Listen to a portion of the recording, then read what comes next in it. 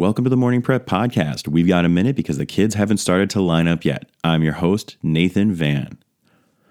So this week's drink is actually a protein shake because it aligns very closely with the picture that I posted on Sunday. Now, the picture that I posted on Sunday, if you could see it, was of just a snowy morning. When I woke up, what I try to do is I try to stay fit and I try to stay active. I've been working at it pretty intently for the past month and a half, and it was just a beautiful morning for a run. It was on the cooler side.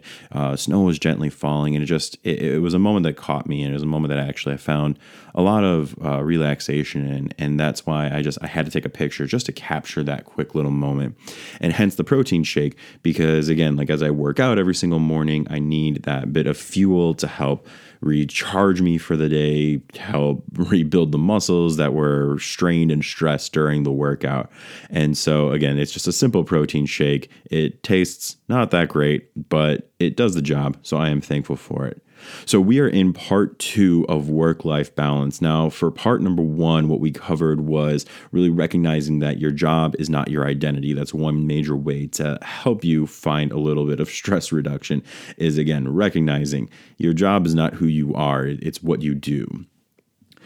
And a second piece of that is just really recognizing you got to set your boundaries, be very clear with what you can and can't do, and know when to stop.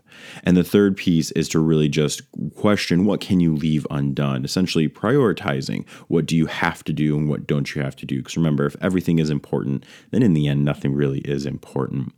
And that was all very much from the teacher side of doing things. This episode looks more towards just generally and much more applicable to everybody. And some of the tips here are, again, very focused on much more broadly. It can apply to just about anybody in any circumstance.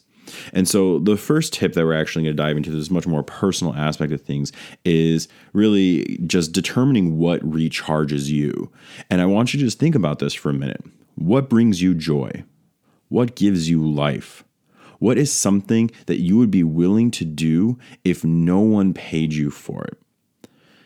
For me, I had to take time and think about this. I had to really consider what were those things that I loved. And for me, what I really determined was that I really enjoy writing, I really enjoy reading, and I really enjoy creating things, just making things out of nothing or using my talents or abilities and making something new.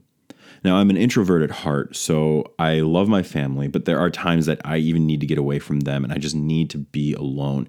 And those activities are ones that allow me to be solitary, because if you don't know, the whole idea between introverts and extroverts is that introverts tend to gain their energy from being alone and being independent and having that time to just recharge on their own at their own time, and being around people tends to sap energy from them. And then on the flip side, if you're an extrovert, you tend to get your energy from people. You feel really jazzed up and energized and ready to go and take on the day when you got a lot of people that are around you. Compared to, again, when you're by yourself as an extrovert, you tend to be a little bit depressed, and I don't mean depressed in the clinical sense, but your energy levels are much more lower and subdued. And again, for me, being an introvert, I tend to thrive a bit more when I've got that time to just be by myself. And so just connecting this to the teacher life essentially is that I found that the longer that I was a teacher, the less that I did things that brought me joy and that just brought me life in general. I tended to read less because for me, all I was doing was just reading student papers all day long. I wrote significantly less just because all I did was write lesson plans, assignments, and feedback for kids. And then I created less because all I was doing was just creating. Like I was doing these things that I enjoyed doing, but I was doing them at such a consistent pace and a consistent basis, just all related to education and teaching in my job, that I lost a bit of why I loved those things. And so I had to force myself to do those activities, but outside of the context of my job and of my career. And so I had to think about what are ways that I can do this that are just so thoroughly divorced from school that I can find that joy again. And so what I started to do is I started to read significantly more. I stayed away from nonfiction because that was, again, all that I was doing. Every single PL or professional development, professional learning that I was doing all focused on nonfiction. I was a history major in college, so again, that's all I read was nonfiction. And so I just ended up diving headfirst into sci-fi and fantasy. Like these are honestly like long lost loves for me. As I reflected on it more, I realized how much like as a kid I read sci-fi and fantasy and how much I just really fell in love with it. So I love Lord of the Rings, and I try to reread the trilogy and I try to reread The Hobbit as often as I can. I love those series. I recently picked up the Dune series. I mean, again, this past weekend I finished reading the third book, Children of Dune. Be on the lookout for my review. My review is it's an okay book. It's not the greatest. It's not the worst. It's okay. I started reading the Stormlight Archive, this fantastic, just epic fantasy series that is a sprawling narrative that so far the author has only written 4 books and he's planning 10, and he takes about 2 to 3 years to write a book. So I'm going to be reading that series for a long time because, again, he's only 4 books in. He's got 6 more to write. And so those are things that really helped me revitalize me. I was able to just turn off my teaching brain for a moment and just dive into a completely new world and be with completely new characters.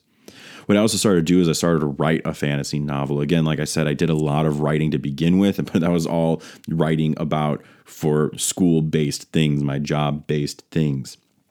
And I just really realized like I need to get out of that mindset. And so I started writing a book. I currently am still writing a book. I'm about a third of the way done with my first draft. I got a little bit more to go. I started drafting ideas for short stories. I essentially did what I could to step outside of the world of teaching in order to let my mind just simply rest from that. Again, like for me, I had to find I needed to get recharged by just separating and just doing things that I simply loved. Another way to do this is honestly getting to know your colleagues outside of the classroom. Something as simple as this is going to allow you to be even refreshed during the school hours. Like when you've made friends with your colleagues, with your co-teacher, with the paraprofessionals that are in your room, with pretty much anybody that's in the building, it provides you that extra bit of just joy. Honestly, like joy is more or less like the common theme of this episode, because when you have an actual friend in the building, you are able to take your mind off of the school things and the building things that are going on, and you're able to just restart and refresh and re-energize, re-everything, re-everything, hashtag re-everything. But like you're able to just like separate again yourself from the world that you're in at that moment and find that moment of clarity and find that moment of peace and just be able to take your mind off things. Because again, I find that what tends to create that imbalance between work and life is that you never shut off your work brain. You're always on, you're always thinking about it, you're always processing, you're always doing something related to it, and you don't take the time to actually separate. And getting to know your colleagues outside of the classroom, or again, like if we're applying this outside of school, it's about thinking about getting to know just your coworkers and becoming actual friends with this. And the key is that you develop a friendship with somebody. And what it does is, again, it gives you that breath of fresh air. So keep that in mind. So like the first step is really find what you love and do those things that you love that are separated from teaching, that are separated from education, and then get to know your colleagues outside of the classroom, learn their likes and learn their dislikes, become an actual friend with them, because when you see them, it gives you something a little bit more to talk to. The third major point, again, connected strongly with that picture, is just learn to exercise outside. I mean, exercise is just such a good thing in general, because what it tends to do, if I'm getting the science correctly, it releases endorphins in the brain that help bring you more just joy and energy in life and all those positive good things that we need to survive. And so, like, for me, there is something, and I emphasize outside because there is something that's absolutely therapeutic about nature. It does not matter the season. Being outside does something for our mental well-being. And I encourage, especially look for more green spaces. So like if you live, say, in like the heart of like downtown of a major city, finding those green spaces is a little bit more difficult. But if you live in the suburbs or on the edge of the city or something like that, there's a number of parks. There's even forest preserves. Like there's forest preserves near my house, and I'm able to go to them and I'm able to just relax in nature for a moment. Article after article and study after study shows just such a strong correlation between being in nature and just overall mood enhancement. It seems to activate your brain to relieve much of the stress that you are feeling, because again, you're totally removed from that very industrial life that you are in. Again, especially schools, very industrial style buildings. I mean, many of the original schools were built that factory model mindset. And so they tend to look more like old factories rather than actual places of education and learning. So just keep that in mind. Just a very simple story. So like I mentioned at the start of this episode, I started to work out much more consistently. Now, I loved running when I was younger. I enjoyed just getting up and just going out. And I decided to essentially pick it back up again because I knew it was a form of exercise that I really enjoyed historically. And it's also just honestly something that's easier to do. It's easier to run around the block a couple times than do like 20 sit-ups. So So I decided to go pretty simply, jog as long as I could, then walk it out, then jog, just kind of like alternate like that. I worked towards hitting 2 miles every time I went out. And then I remembered why I stopped running and reduced physical activity. I have shin splints. If you don't have them, count yourself as a very fortunate person because once they start to act up, the only way honestly to calm them back down is through icing and rest. And that's it. Now, when I first started again working out more, I started to just again fight through the pain. Like I went every single day and the pain got worse every single day. But I'm just like, no, I'm not going to give up. I'm going to keep on going. I'm going to keep on pushing. I'm going to do this. But the thing is that just simply going outside, I still felt good, even though I had the pain of the shin splints going on, even though I felt like I was crawling my way back home. I still felt better going outside and being in that pain than just staying inside. Because again, the days that I spent resting and doing other workouts were not nearly as satisfying or enjoyable. There was a very noticeable mood shift with me. Like you can talk to my wife about that. There's a noticeable mood shift on the days that I went running outside versus the days that I just did like core workouts or arm workouts inside. So all that to say, spend time outside, find a park, a forest preserve, walk around for a little bit, get away from tech, get away from noise, get away from any sort of distractions or stressors, and just be in nature. A last major piece, honestly, is just learn a new skill. This perhaps could be most beneficial because you are forcing your brain to operate in a new way. You, especially as a teacher, are forcing yourself to put you back in the shoes of your students and really think like, now I know again, like the whole idea of this work-life balance is to get away a bit from work and take more on of life.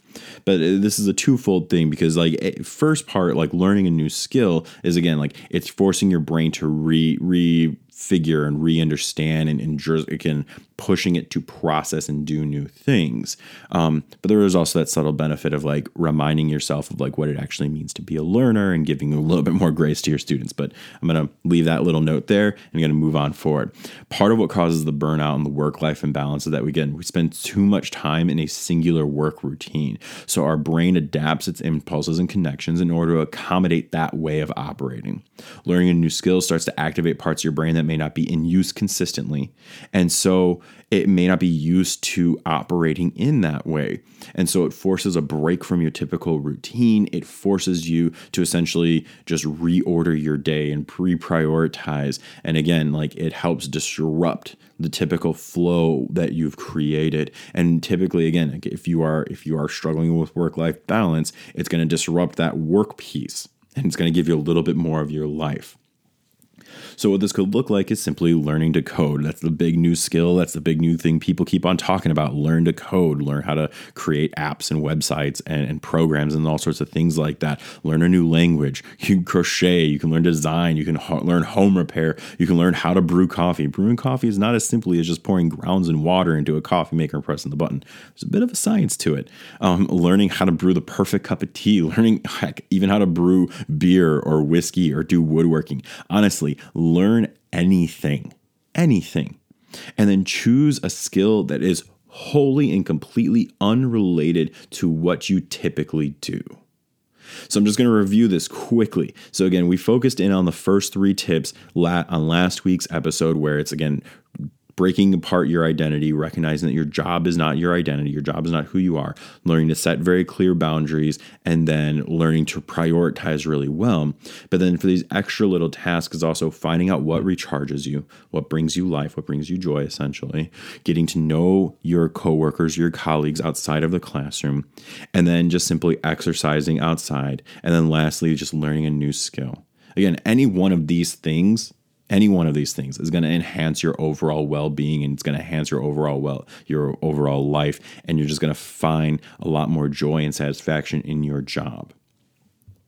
So your homework for today, your homework for this week is pretty much the homework from last week as well. So in other words, I trust that you found some success already in working on one of the 3 previous suggestions.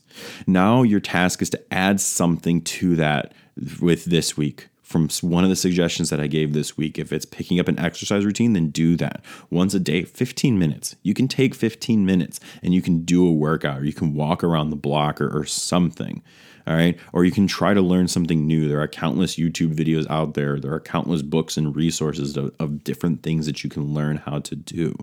All right. But just take a little bit of time and just try one of the new tips, because if you can combine this, and if you can actually take the entire list and start to implement the entire list into your daily and weekly routines, you're going to find that balance again.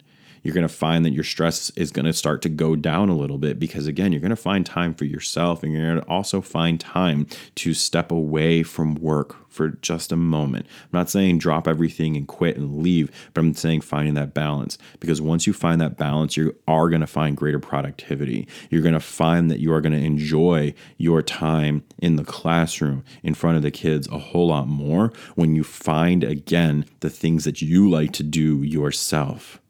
So it is not impossible to do all these things, but it does take time to slowly incorporate them. And that is my encouragement, and that is my homework for you. Slowly incorporate these things into your routine.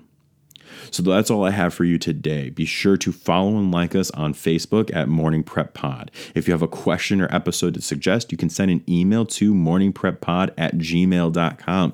Again, get those suggestions in, get those comments in. I want to hear from you all. We're building this community because, again, the state of education in the United States of America and the world in some places is not that great.